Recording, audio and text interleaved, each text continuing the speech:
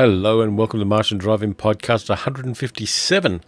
My name's Terry Frost, and yes, I am late with the podcast. I do apologise for that. And what I'm going to be doing is just kind of going through what I've been watching, point out a couple of things of interest, just a kind of free-form ramble through my media consumption, a few Netflix anime series, a few movies, and just see where my tongue takes us, which sounded a lot more carnal than I thought it was going to. Anyway, let me get the contact details out of the way and we'll get started. Martian Drive-In Podcast happens every 2 weeks. It's a podcast of science fiction, fantasy and horror appreciation. Sometimes I have guests in, sometimes I'll have a round table. Sometimes it's just random, particularly when there's a Netflix Marvel Cinematic Universe thing coming up. Feedback is the bread and butter of podcasting, so you can put feedback through at the Paleo Cinema Cafe on Facebook. You can also email feedback to feedbackpaleo, P-A-L-E-O, at gmail.com. You can also support the podcast at patreon.com by going to patreon.com/paleocinema for as little as $1 a week. Just be aware when you're listening to the podcast, there may be some naughty words in it. So if there are kids around, you might want to listen to it later on. Okay, so how has everybody been? Well, the past week of my life has been taken up pretty much with Quentin Tarantino with Once Upon a Time in Hollywood, which I saw last Saturday with a good friend of the podcast, Morris, his family and a friend, at the Astor, the single-screen Art Deco cinema in Windsor, which is a little bit of a hike from my part of town, but it was good to do. And you can see a bit of that in the YouTube video review I did of the movie, which is such a second decade of the 21st century thing to do. Then I saw it again on Monday with Sally, and she didn't like it because she doesn't understand Tarantino and doesn't understand who George Maharis is or any of those other people. Didn't get a laugh when Robert Goulet sang MacArthur Park on Cliff's TV in his trailer, all those other things. But I enjoyed it. I enjoyed a hell of a lot. There's such a deep textured layering of pop cultural references from the 60s that I was kept happy. And I don't think I missed any of them. Maybe a couple of the visual ones, because when I saw the movie at the Astor, the right-hand eighth of the screen was out of focus. So I may have missed something there. But I pretty much got everything else and loved it. The viewing was much better when I saw it at my local multiplex, which goes to show, keep your fucking projector in focus, Astor. But yeah, it was great fun, and I've kind of been deep diving into that in various ways. And the other good thing that happened around this part of the world is that the World Movies channel that SBS runs, which is a free-to-air TV channel, continually showing foreign language films for the most part, also did a season curated by Quentin Tarantino himself of the movies that influenced Once Upon a Time in Hollywood. So I deep dived into a bunch of those. So let me just get my wonderful little letterboxed list up, and I'll tell you what I watched. Now, I'm going to do 2 of these movies in the next Paleo Cinema podcast, so I'm not going to go on too much about those. But I have already seen some of the movies that Tarantino curated for that channel. It's also on a streaming service we have here, which you can't access if you're overseas, called SBS On Demand. I suppose you can if you use a VPN, but it's a non-trivial task to do that. So I have watched so far Model Shop, the Jacques Demy movie with Gary Lockwood in it, which I hadn't seen previously, and it also has a Nuke Me. I saw that. The other 3 I've watched is I watched Easy Rider, because I did that for the radio because of the recent and unfortunate death of Peter Fonda, somebody whom I've actually seen and met, and I have an autographed poster of on the hall wall here in the shabby wonderfulness of our home. So I watched Easy Rider once more. I watched Hammerhead, which is a 1960s Euro spy thing with Vince Edwards. And Tarantino has some interesting things to say about the costuming in that movie. And then I watched The Wrecking Crew, the 4th of the Matt Helm movies. The one Sharon Tate starred in. Also starring, of course, Dean Martin, Elka Summers in there, Nigel Green. Really nice cast. And also Nancy Kwan. So I watched that, and I'm halfway through watching Bob and Carol and Ted and Alice, but I'm kind of not enjoying that one because I don't like any of the characters at all. They just annoy the fuck out of me, to be honest. So I'm going to continue and watch the rest of that, but I don't expect to enjoy it very much because I know it's got a cop-out ending. But all of this Tarantino deep diving has made me want to go to the New Beverly Cinema in Los Angeles, but I probably aren't going to be able to because I don't have any money, at least not enough to piss off to LA and indulge a whim. But who knows what the future brings. The life's a mystery and it chucks random turns. I may well get there one day. So I've been kind of deep diving into that. Let me have a look at my Netflix and see what I've been watching there. I've been trying to do some Netflix anime, which is kind of fun but frustrating at the same time. One of the problems is that Netflix is doing its own anime. It's done a few of them, and some of them just aren't really good. I watched an anime called Kengan Ashura, which is kind of at the top end of the ones that Netflix does itself. It's about a kind of subterranean hierarchy of corporations, where business decisions between corporations are made by the corporations putting up one supernaturally powerful fighter against another fighter from another corporation, and these guys bash each other up. But the thing is, it's done really well. The animation is not rotoscope, but what they did was they got a whole bunch of real martial artists to come out and they filmed them. And then they based the animation on the moves of those martial artists. So it's got a slicker and smoother feel than a lot of other fight scenes in anime. And it's kind of okay. I didn't mind that one at all. It wasn't as obnoxious as some of the other ones. The other good one, and make a list, is Agretsuko. It's about an office worker called Retsuko. She works in an office where her boss is an arsehole and her co-workers are snipey and bitchy and stuff like that. And she comes to terms with that by doing death metal karaoke. Now, it sounds like it's not going to be fun, but it very much is. Everybody who's worked in an office knows that kind of dynamic. And she works in Tokyo. She lives somewhere near Shibuya because she's been seen in Shibuya a few times. And it's kind of cool. It's a comedy of manners almost and social criticism with death metal karaoke and anthropomorphic animals. For some reason, it's really hard to say anthropomorphic animals. There's another one which I wouldn't recommend called Seven Seeds, which is based on a very successful manga. Basically, a whole bunch of people, 7 people, wake up and finding they're in a post-apocalyptic world because a meteor hit the Earth, and while it was on its way, the governments of the world chose certain people and froze them to thaw out after all of the hubbub of an apocalypse and catastrophe of the meteor strike dies down. It's set in Japan, but the characters are a bit funny, and the whole premise of the thing is stupid. Because for a viable population, you need between 300 and a couple of thousand people in one place to make a viable long-term human population. You need that genetic diversity there to make it viable long-term. Chucking 7 people here and there around the place isn't going to do it. People will die out within about 5 or 6 generations, and 4 or 5 of which will probably be inbred to fuck. So, dumb premise and not very well applied. The animation's also a little bit stuttery, which is not a lot of fun. Let's see what else I've been watching as far as anime is concerned. I am an anime fan. I like it a lot. There is one called Revisions, which is a little more interesting. It's about a big circle section of Shibuya, which is one of the coolest places in Tokyo, which is the whole area is suddenly thrust into a post-apocalyptic future with giant monsters and all sorts of other problems. And so basically the whole neighborhood of Shibuya has to adapt to this and try to find a way to come back to their time.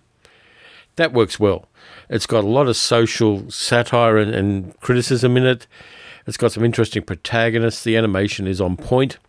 So Revisions is kind of a recommend from me because I enjoyed it, and I like the way that they used the real locations to great effect there. And I have been to Shibuya, and so some of the streetscapes they put into the animation are very familiar to me, including the Shibuya Scramble, the Hachiko statue of the dog at Shibuya Station, all that kind of thing there.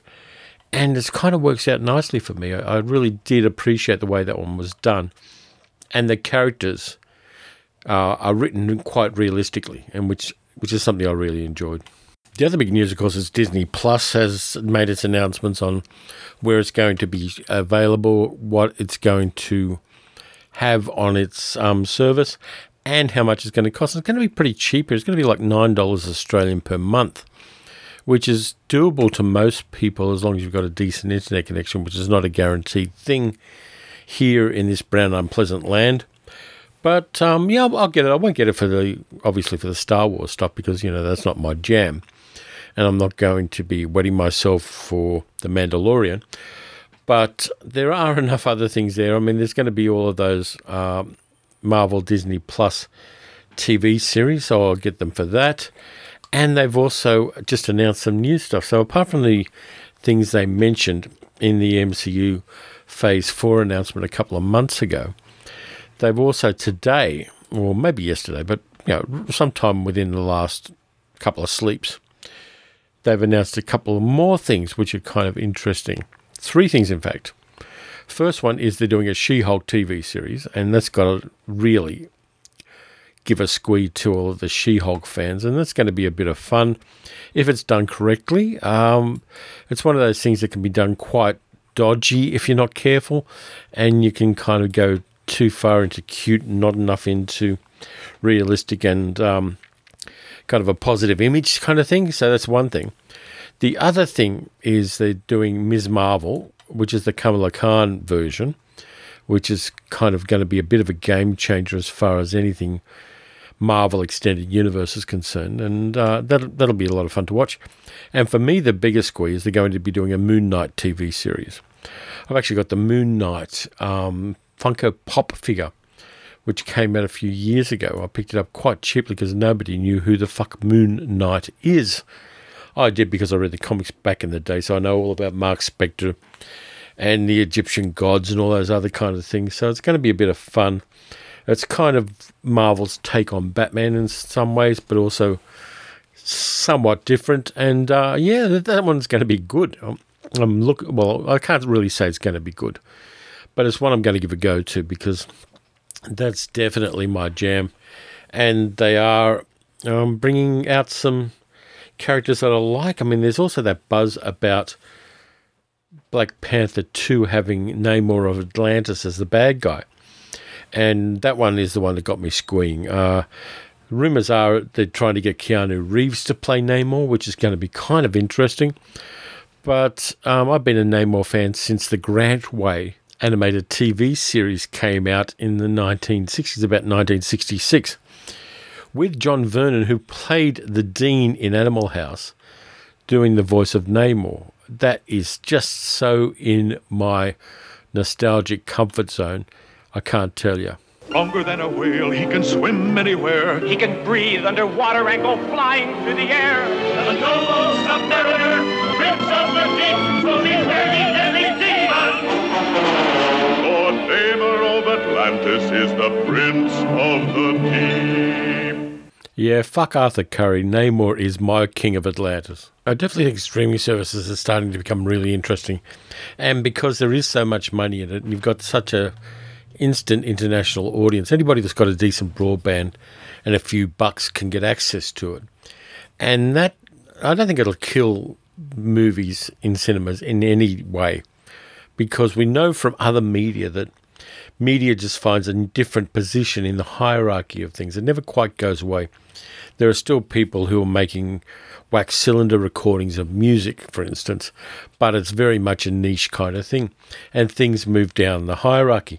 There are people that are still buying cassettes. There are people who are still buying vinyl, of course. Vinyl's getting a resurgence, so that one's kind of going against the tide. But I think big tentpole movies, Tarantino movies, I'll definitely go to the cinema to see them. MCU and maybe some DC movies I'll go to the cinema to see. If there's a film festival thing on that I can access, I'll go and see that. Or if I just want to get out of the house and go and see a movie and I can get a cheap ticket locally, which I can, then I'll go and see a movie that I might not have otherwise seen until it came out on a streaming service. So cinemas aren't going away anytime soon. And judging by the numbers of people who front up at them, I don't think they're dying out the way that they did, say, in the 80s and 90s and the start of this century. The genre cinema, I was thinking about this today while I was driving around. Genre cinema has gone crazy in the last 20 years. It used to be a niche market, and I was thinking back, because I was thinking in the 1960s because of all the Tarantino mania that my head was subject to. And I still have to do a ABC radio thing about Once Upon a Time in Hollywood, so I'm still in that head zone to a certain extent. Because I was thinking about that, I was thinking about genre films at the time, and they weren't all that common. Yeah, there were some really badly done horror movies, and there were occasional forays by major studios into things like Fantastic Voyage, and then George Powell kept trying to chug away through the 60s and 70s to get genre cinema made with very marginal success, with things like The Power, Doc Savage, and a few other things that he did. Time Machine, of course, being the high point for me in 1960. But it was a rare bird. It wasn't as common. It was done on television. There was television science fiction with Lost in Space, Land of the Giants, all those Irwin Allen things. Some stuff in the 70s as well. But it was mediocre. It was neither rare nor well done. It was a medium. So, yeah, nobody understood the genre in depth the way they do now.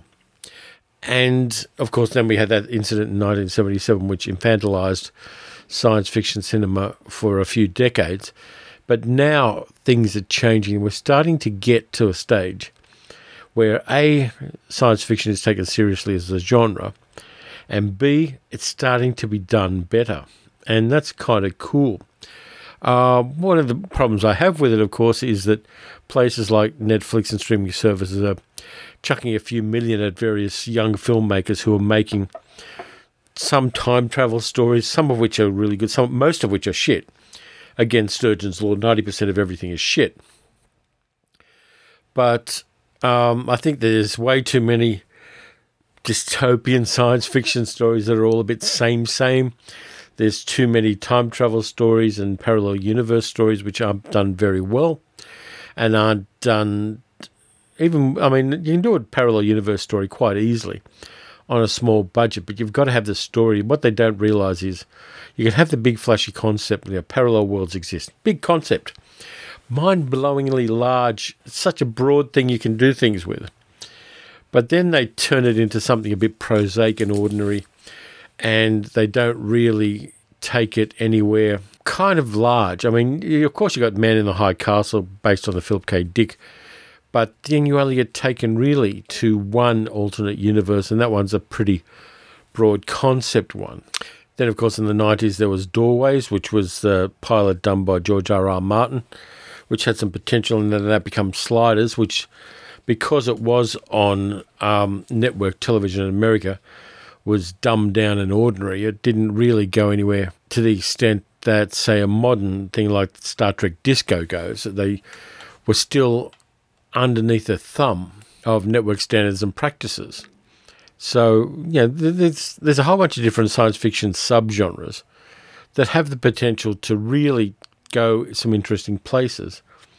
But for the most part, they're not. Superhero movies? Yeah, absolutely. Superhero movies are going crazy gangbusters in the cinema, on streaming services, on network television as well. And they're telling diverse stories. I mean, you've got The Boys, you've got Doom Patrol, you've got the DC animation stuff, which is kind of telling stories of the pantheon of DC superheroes that nobody's ever going to chuck a $250 million budget and a whole bunch of stars at, and doing it quite well. So we've got this immense amount of riches and immense amount of choice to play with as far as genre cinema and particularly superhero cinema is concerned. But I really want to see some better ideas in some of these, and we're not seeing them. There's just such a kind of gold rush towards making money from the new wave of science fiction genre works that there are a whole bunch of ordinary products coming out, and you've got to kind of weed out the chaff and get to the grain of it. And it's not always easy to do because they will throw some advertising time at some pretty ordinary stuff. And, of course, the audience then has to try to figure out what the good shit is, what isn't the good shit. And then Disney comes along, which is the kind of media equivalent of the Blob in the Steve McQueen movie, absorbing everything around it and just getting bigger and more powerful. And then they bring Disney Plus along, which has got some juicy content to it. There are going to be things I'm not going to watch on it, but then there's no streaming service that you're going to like 100% anyway. It really isn't something that'll happen, because until and unless they do like a Terry streaming service where they show Sherry Cafaro movies alongside French New Wave cinema and old British Ealing comedies and really kind of creaky old Boris Karloff horror movies and musicals and Euro spy movies in particular, and all of the James Bond films, and also a whole bunch of blaxploitation stuff up to and including Dolomite. By the way, that Eddie Murphy Dolomite biopic coming out about Rudy Ray Moore, I am there for that one. Until they do that, there are always going to be stuff that just isn't going to be watched by me on any particular service. I've got my Netflix up on the screen here at the moment, and I'm looking at a whole screen, and they've got stuff from Shark Tale to Schindler's List on this one screen. And Next of Kin with Patrick Swayze. I never liked Patrick Swayze, by the way. Along with Girls Trip, which is something I recommend. Girls Trip is a good, funny comedy.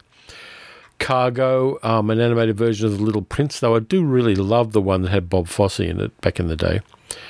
Let me see what else we've got on here. They've got that Noah one that Russell Crowe did that was really fucked up, the Aaron Aronofsky one, which was crazy. The Purge right next to The Smurfs 2. I'm just scrolling down their movie list, and it's totally fucking random. Let's see what they've got. Four Brothers, Coach Carter, Orson Welles and The Stranger, which is anyone can put out because it's in the public domain. Let me see. Is there anything else up here that's at all interesting? Let's see. King Kong, the Peter Jackson version of King Kong's there.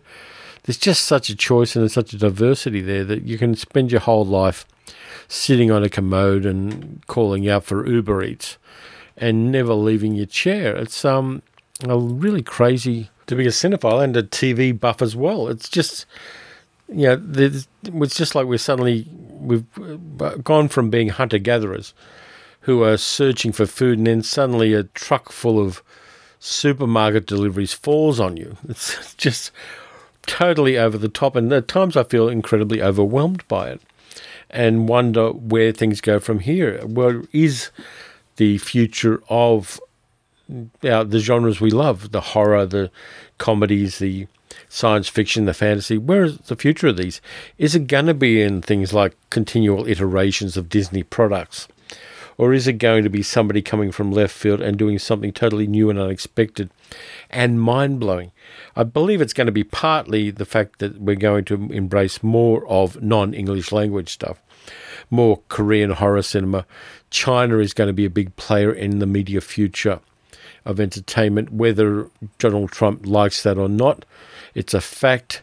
The Wandering Earth is a good, solid science fiction movie, and it's done tremendously well in a whole bunch of different markets, though there have been a couple of other films that have been put out since, which had very large for China budgets and haven't done quite as well. And also the interesting thing is Indonesia, a studio in Indonesia, is doing its own slate of science fiction-y and fantasy-based superhero movies.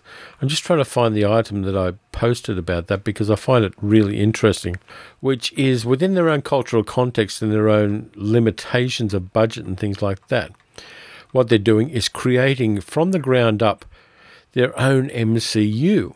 And I like that. I want to see those movies a lot because different voices always make me feel good about things. They enrich me. Seeing things I haven't seen before and enjoying things that I haven't really done. Here it is here. Indonesia reveals their own MCU as the headline. And they're doing a whole bunch of different stuff. It's called the Bamilangit Cinematic Universe. It's got a TV series a movie called Gandala, Sri Ashi, Godam versus Tira, Mandala, Color, Setan, Patriot, Aquinas, which is their underwater one.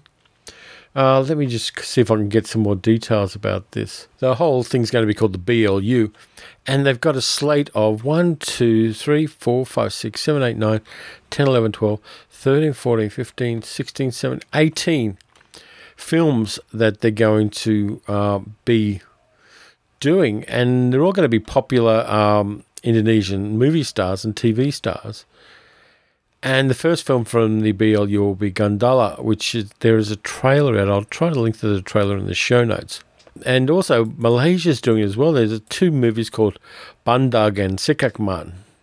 So, basically, those things are coming in from the sidelines. And they may well turn out to be a lot more popular than we expect as well. I expect them to at least turn up on Netflix and give us a little diversity there. But because of that international streaming ability and because you can go around the old mechanisms of movie distribution, there are some niches there that a whole bunch of other players are going to start inhabiting. And yeah, while you won't necessarily be seeing a lot of views in monocultural places like northern Queensland here in Australia or some parts of the deep south in America, there is still that infiltration of these non-English language iterations of familiar genres that are going to be available. The availability is going to be there. It's just going to probably be a few articles, maybe a few YouTube videos and some word of mouth that's going to give them that little bit of oxygen they need to catch fire. So just check it out. Sekakman came out in 2006. It's a comedy superhero film. Basically, it means Gecko Man. I'm going to have to find this movie now. It looks like it's mind-blowingly interesting. But, there are going to be those other players in there.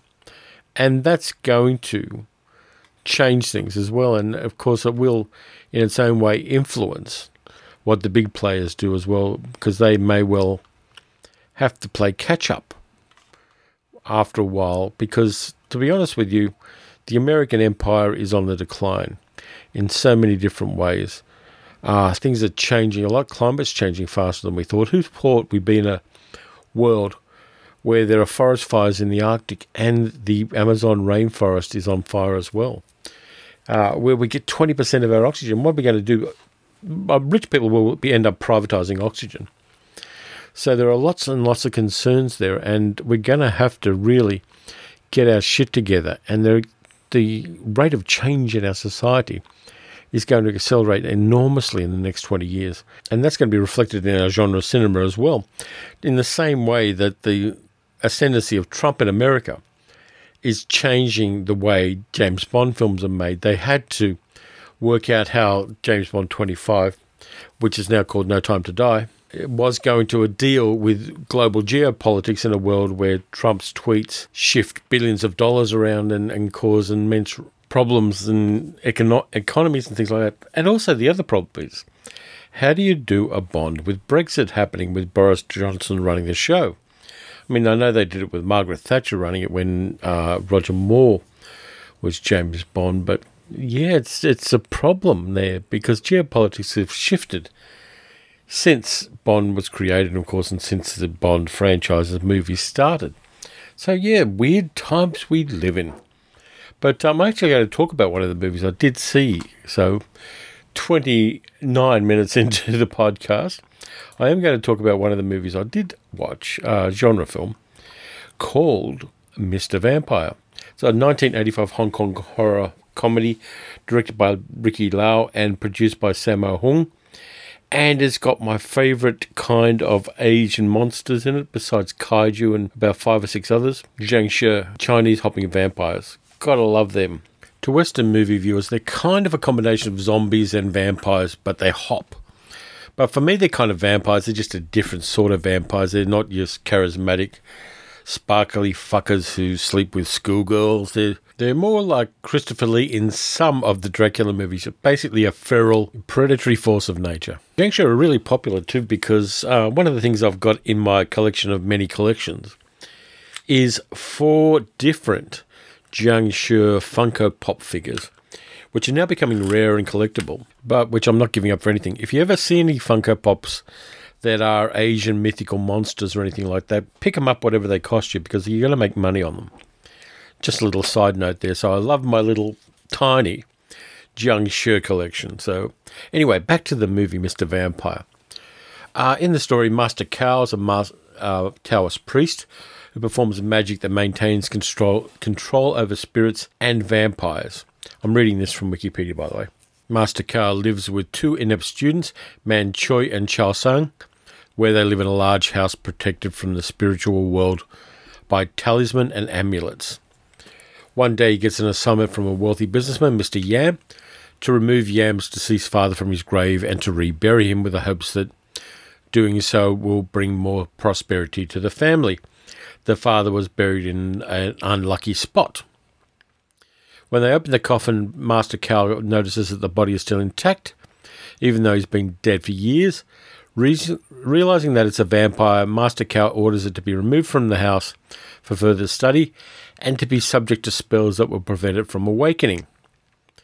He works out that Yam's father died angry, and his last breath became stuck in his body for years, causing him to keep alive and reducing him to the state of a mindless monster. That's about all you need for the plot line. Things obviously don't go right. Now, one of the things I like about this movie is it sets out the rules for vampires right from the start. There are vampires that are being housed basically in Master Kao's home, and they have specially treated parchments with prayers on them attached to their forehead. There are certain things you can't do. If you are anywhere near a vampire, they can't see, but they can smell your breath. So if they come near you, stop breathing. If you want to stop them from coming around you, there are certain things you can do, one of which is to put uncooked sticky rice around on the ground because they don't like stepping on it. So there are all these different little kind of non-European rules for vampires, which help the protagonists survive the onslaughts of various vampires, including Mr. Yam's father. And, yeah, they kind of work that into the comedy in a beautiful way. There's some really nice production design in this one as well. There's the Chinese coffins, which are cylindrical rather than the usual Western coffin shape. I really shouldn't say usual because it's only in our culture where that's the case. The movie's also set at the turn of the 20th century, so there was starting to be some European influences in the area where the characters live, and there's a little bit of a kind of joke about Western tea etiquette in a tea shop, which is kind of funny. And you also find out which people are being Western influenced and which ones aren't, basically by the clothing they wear. But I'll tell you the things that stop Jiang Shi from attacking you, because I found a list here, which is kind of good. Any items made from the wood of a peach tree. I wonder if pear trees work as well, because I've got a Manchurian pear tree growing in my front yard. It's an enormous tree and I love it. So I wonder if pear trees work, because I've got a whole bunch of sticks and twigs, so if I ever get attacked by Jiang Shi in my front yard, I can probably hold them off. Jujube seeds, which are a particular kind of seed. Fire is a good one too. The hooves of a black donkey. I have to presume that they're not still attached to the donkey. Vinegar is one. The I Ching, as I said, glutinous rice, which is sticky rice. Azuki beans, a handbell. And this is one they use a lot in Mr. Vampire. A thread stained with a concoction of black ink, chicken blood, and a burnt Taoist talisman. You also have the blood of a black dog. Again, I assume that the dog doesn't have to be wrapped around it. Axes, brooms, holding your breath, or dropping a bag of coins, because the Jiang Shi will stop and count all the coins, so the more coins you can have, the better. I'm pretty safe here in the man cave by that, because I've got a shit ton of Japanese 1 yen coins.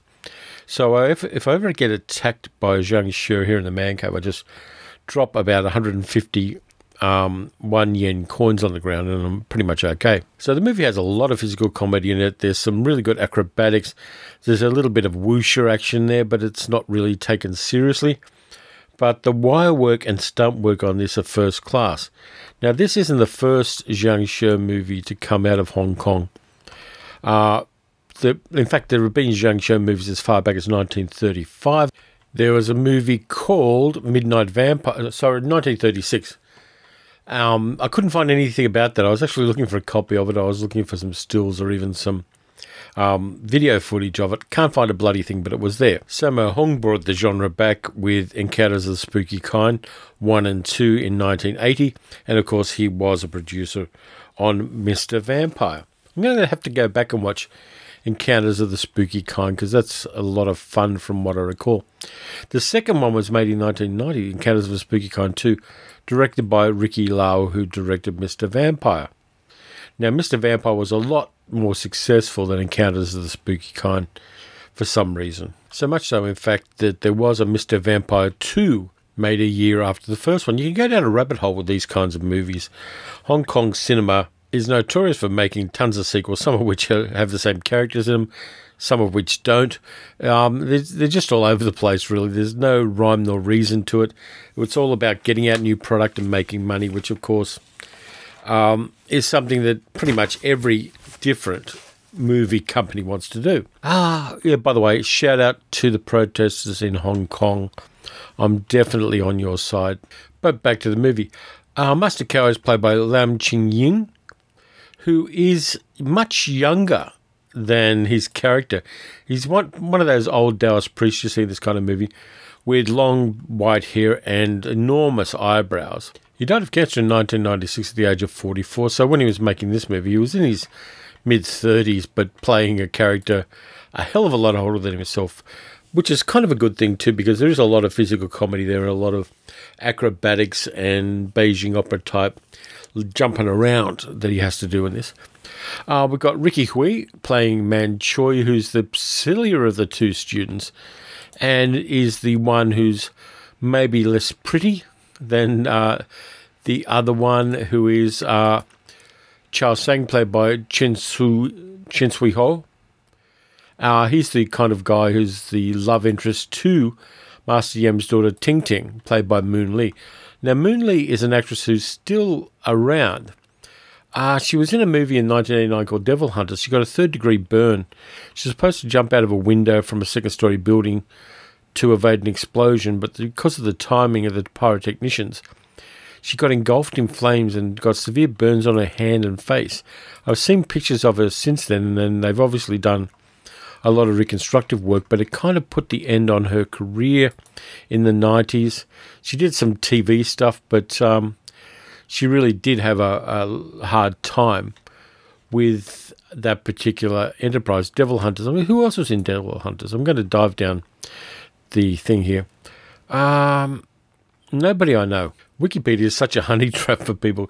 You start looking up one movie on there and you go through links and you end up somewhere totally different, and you want to see them all. There's a kind of monkey on your back aspect of being a film buff with this kind of stuff. We also get another female character played by Wong Xiu Fung, playing Jade, a female ghost who seduces Chao Sang. And she's not necessarily a bad person. Her ghost is kind of benign. I mean, apart from the fact that she seduced the guy, she's really not a malevolent ghost at all. She's a lonely spirit who wants to make a connection with somebody else. And, of course, that's totally understandable, which is kind of nice. She's in there for no particular plot reason, but nonetheless, she is kind of ethereal and fun. She really does do a lot with not too much. Now, the movie was made by Golden Harvest, which is the great big company at the time. I saw so many Golden Harvest films back in the 70s and 80s when I was binging Hong Kong cinema every opportunity I got, mostly down in Liverpool Street in Sydney, where there was a Chinese cinema, which was one of the few places at the time where you could see Hong Kong action films.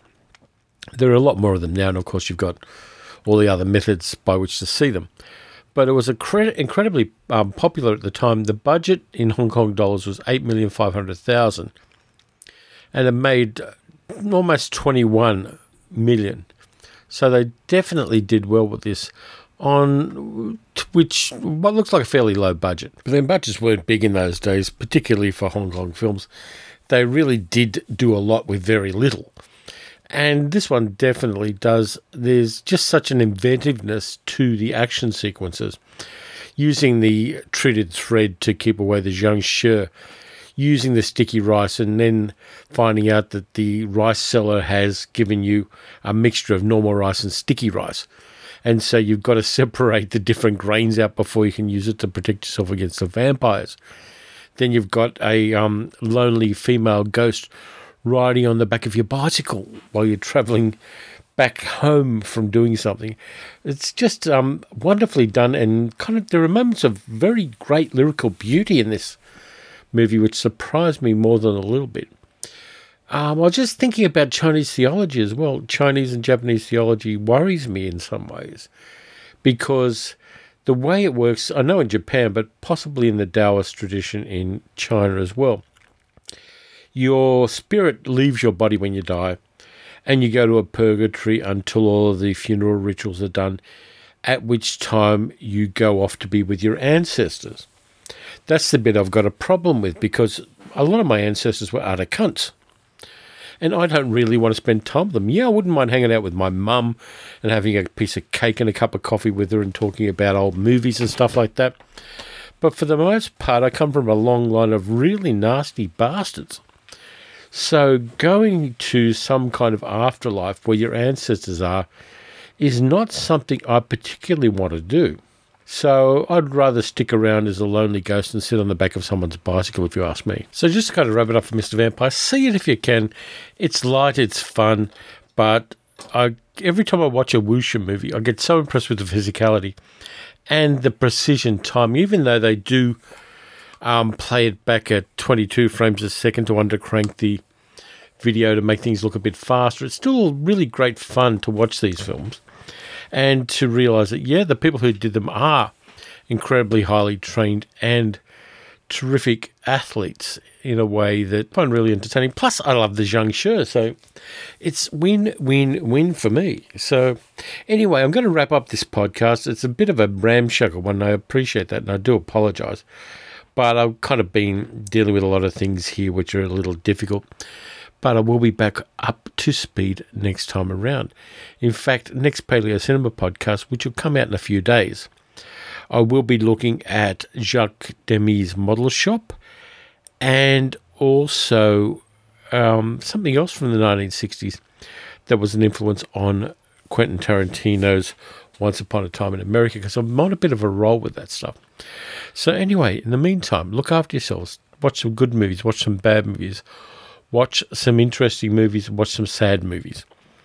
I'll be back with the Paleo Cinema podcast. I'll be back with the Martian Drive-In podcast in a lot more timely fashion than this one.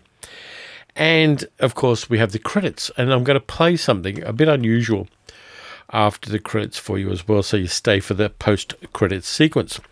The other person I've got to mention in the Patreon credits who isn't on there yet is Rich Chamberlain, who's also a Patreon supporter and also a good and honest and true friend of the podcast. So anyway, I'll catch you guys on the flip side and wait for the post-credit thing, because it is a bit of fun this time around. Here are the credits for Paleo Cinema Podcast and Martian Drive-In Podcast, done in the style of movie credits to honour the people who support this podcast. Thank you to Tom, the focus puller, Sarah, the special effects technician, Ian, the caterer, Grant, the Technicolor consultant, Claire, the script doctor, Gary, the prop master, Morris, the musical director, Jan, the dialect coach, Armin, our key grip, Matt, the rattlesnake wrangler, Elaine, our scientific advisor, Julia, our casting director, Chris, our camera operator, Christopher, our gaffer, Miss Jane, our wardrobe mistress, Tansy, our Foley artist, Alyssa, our location scout, Mark, our second unit director, Paul, our special makeup effects director, Tammy, the donut wrangler, Tim, our New York unit director, Rabbi Steve, our spiritual advisor, Steve Sullivan, our director of monster effects, Dylan, our goat wrangler, Eric, our set security lead, Richard H., our set photographer, Mark D., our extra, and David L., our extra. Kerry H., who is the accountant. And our newest supporter, Gary J., who is a CGFX technician. So thank you very much to all of the supporters of the podcast. We really appreciate you dipping into your purses and helping out with the podcast. The song starts off, and this boy is writing a letter to Dorothy Dix. He says, "Dear Dorothy Dix, I'm in the worst fix that I have ever been in." Says, just what does a boy do when right out of the blue she invites him in and says, "Ooh, make yourself comfortable, baby." Yeah, now you can tell right there, friends, that he don't know nothing. Because let me tell you something, it ain't out of no blue that she invited him in there. No, sir. She had everything squared away before she ever got him to the door. I've got some records here to put you in the mood. Yeah, see, she's got Hearts of Stone. That's a real good courting record. And all of Roy Acuff's songs. The phone is off the hook so no one can intrude. See, the reason she took the phone off the hook is so he couldn't get no outside help. I feel romantic and the record changer's automatic, baby. Yeah, I think, friends, by this time that it's pretty clear with her feeling romantic and automatic record changers and everything that she ain't got that boy in there to eat no cake and ice cream. All right, you all go ahead. Sweetheart, we've hurried through the dinner, hurried through the dance, left before the picture show was through. See, he spent all kinds of money on her that night. He did. There ain't no telling how much he dropped at the Bluebird Cafe right by itself. And after going to all of the trouble to take her to the moving pictures, she yanked him out of there before Tex Ritter shot the first Indian. And why did she do all this? To leave some time for this, to hug a hug and kiss a kiss now. Look out now.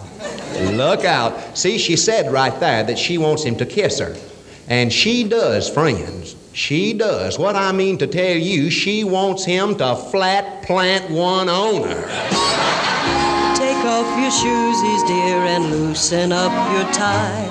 Yeah, do you notice that she never does call him by his right name? She don't know him. She don't. They ain't even shook hands yet. I've got some kisses here, let's try one on for size. I'll turn the lights low while you hold it right there, everybody. Hold it right there. Now, right here's his changed. He can either, while she's up cutting that light down, he can tip on out. Or he can do the real all-American Semper Paratus type of thing. And I'd do it if I was him. I'd put me a whole nother batch of records on that machine. I'd cut that light down one more notch. I'd kick off my two-tone perforated shoes. I'd get me an armful of that sweet thing, and we'd both make ourselves comfortable.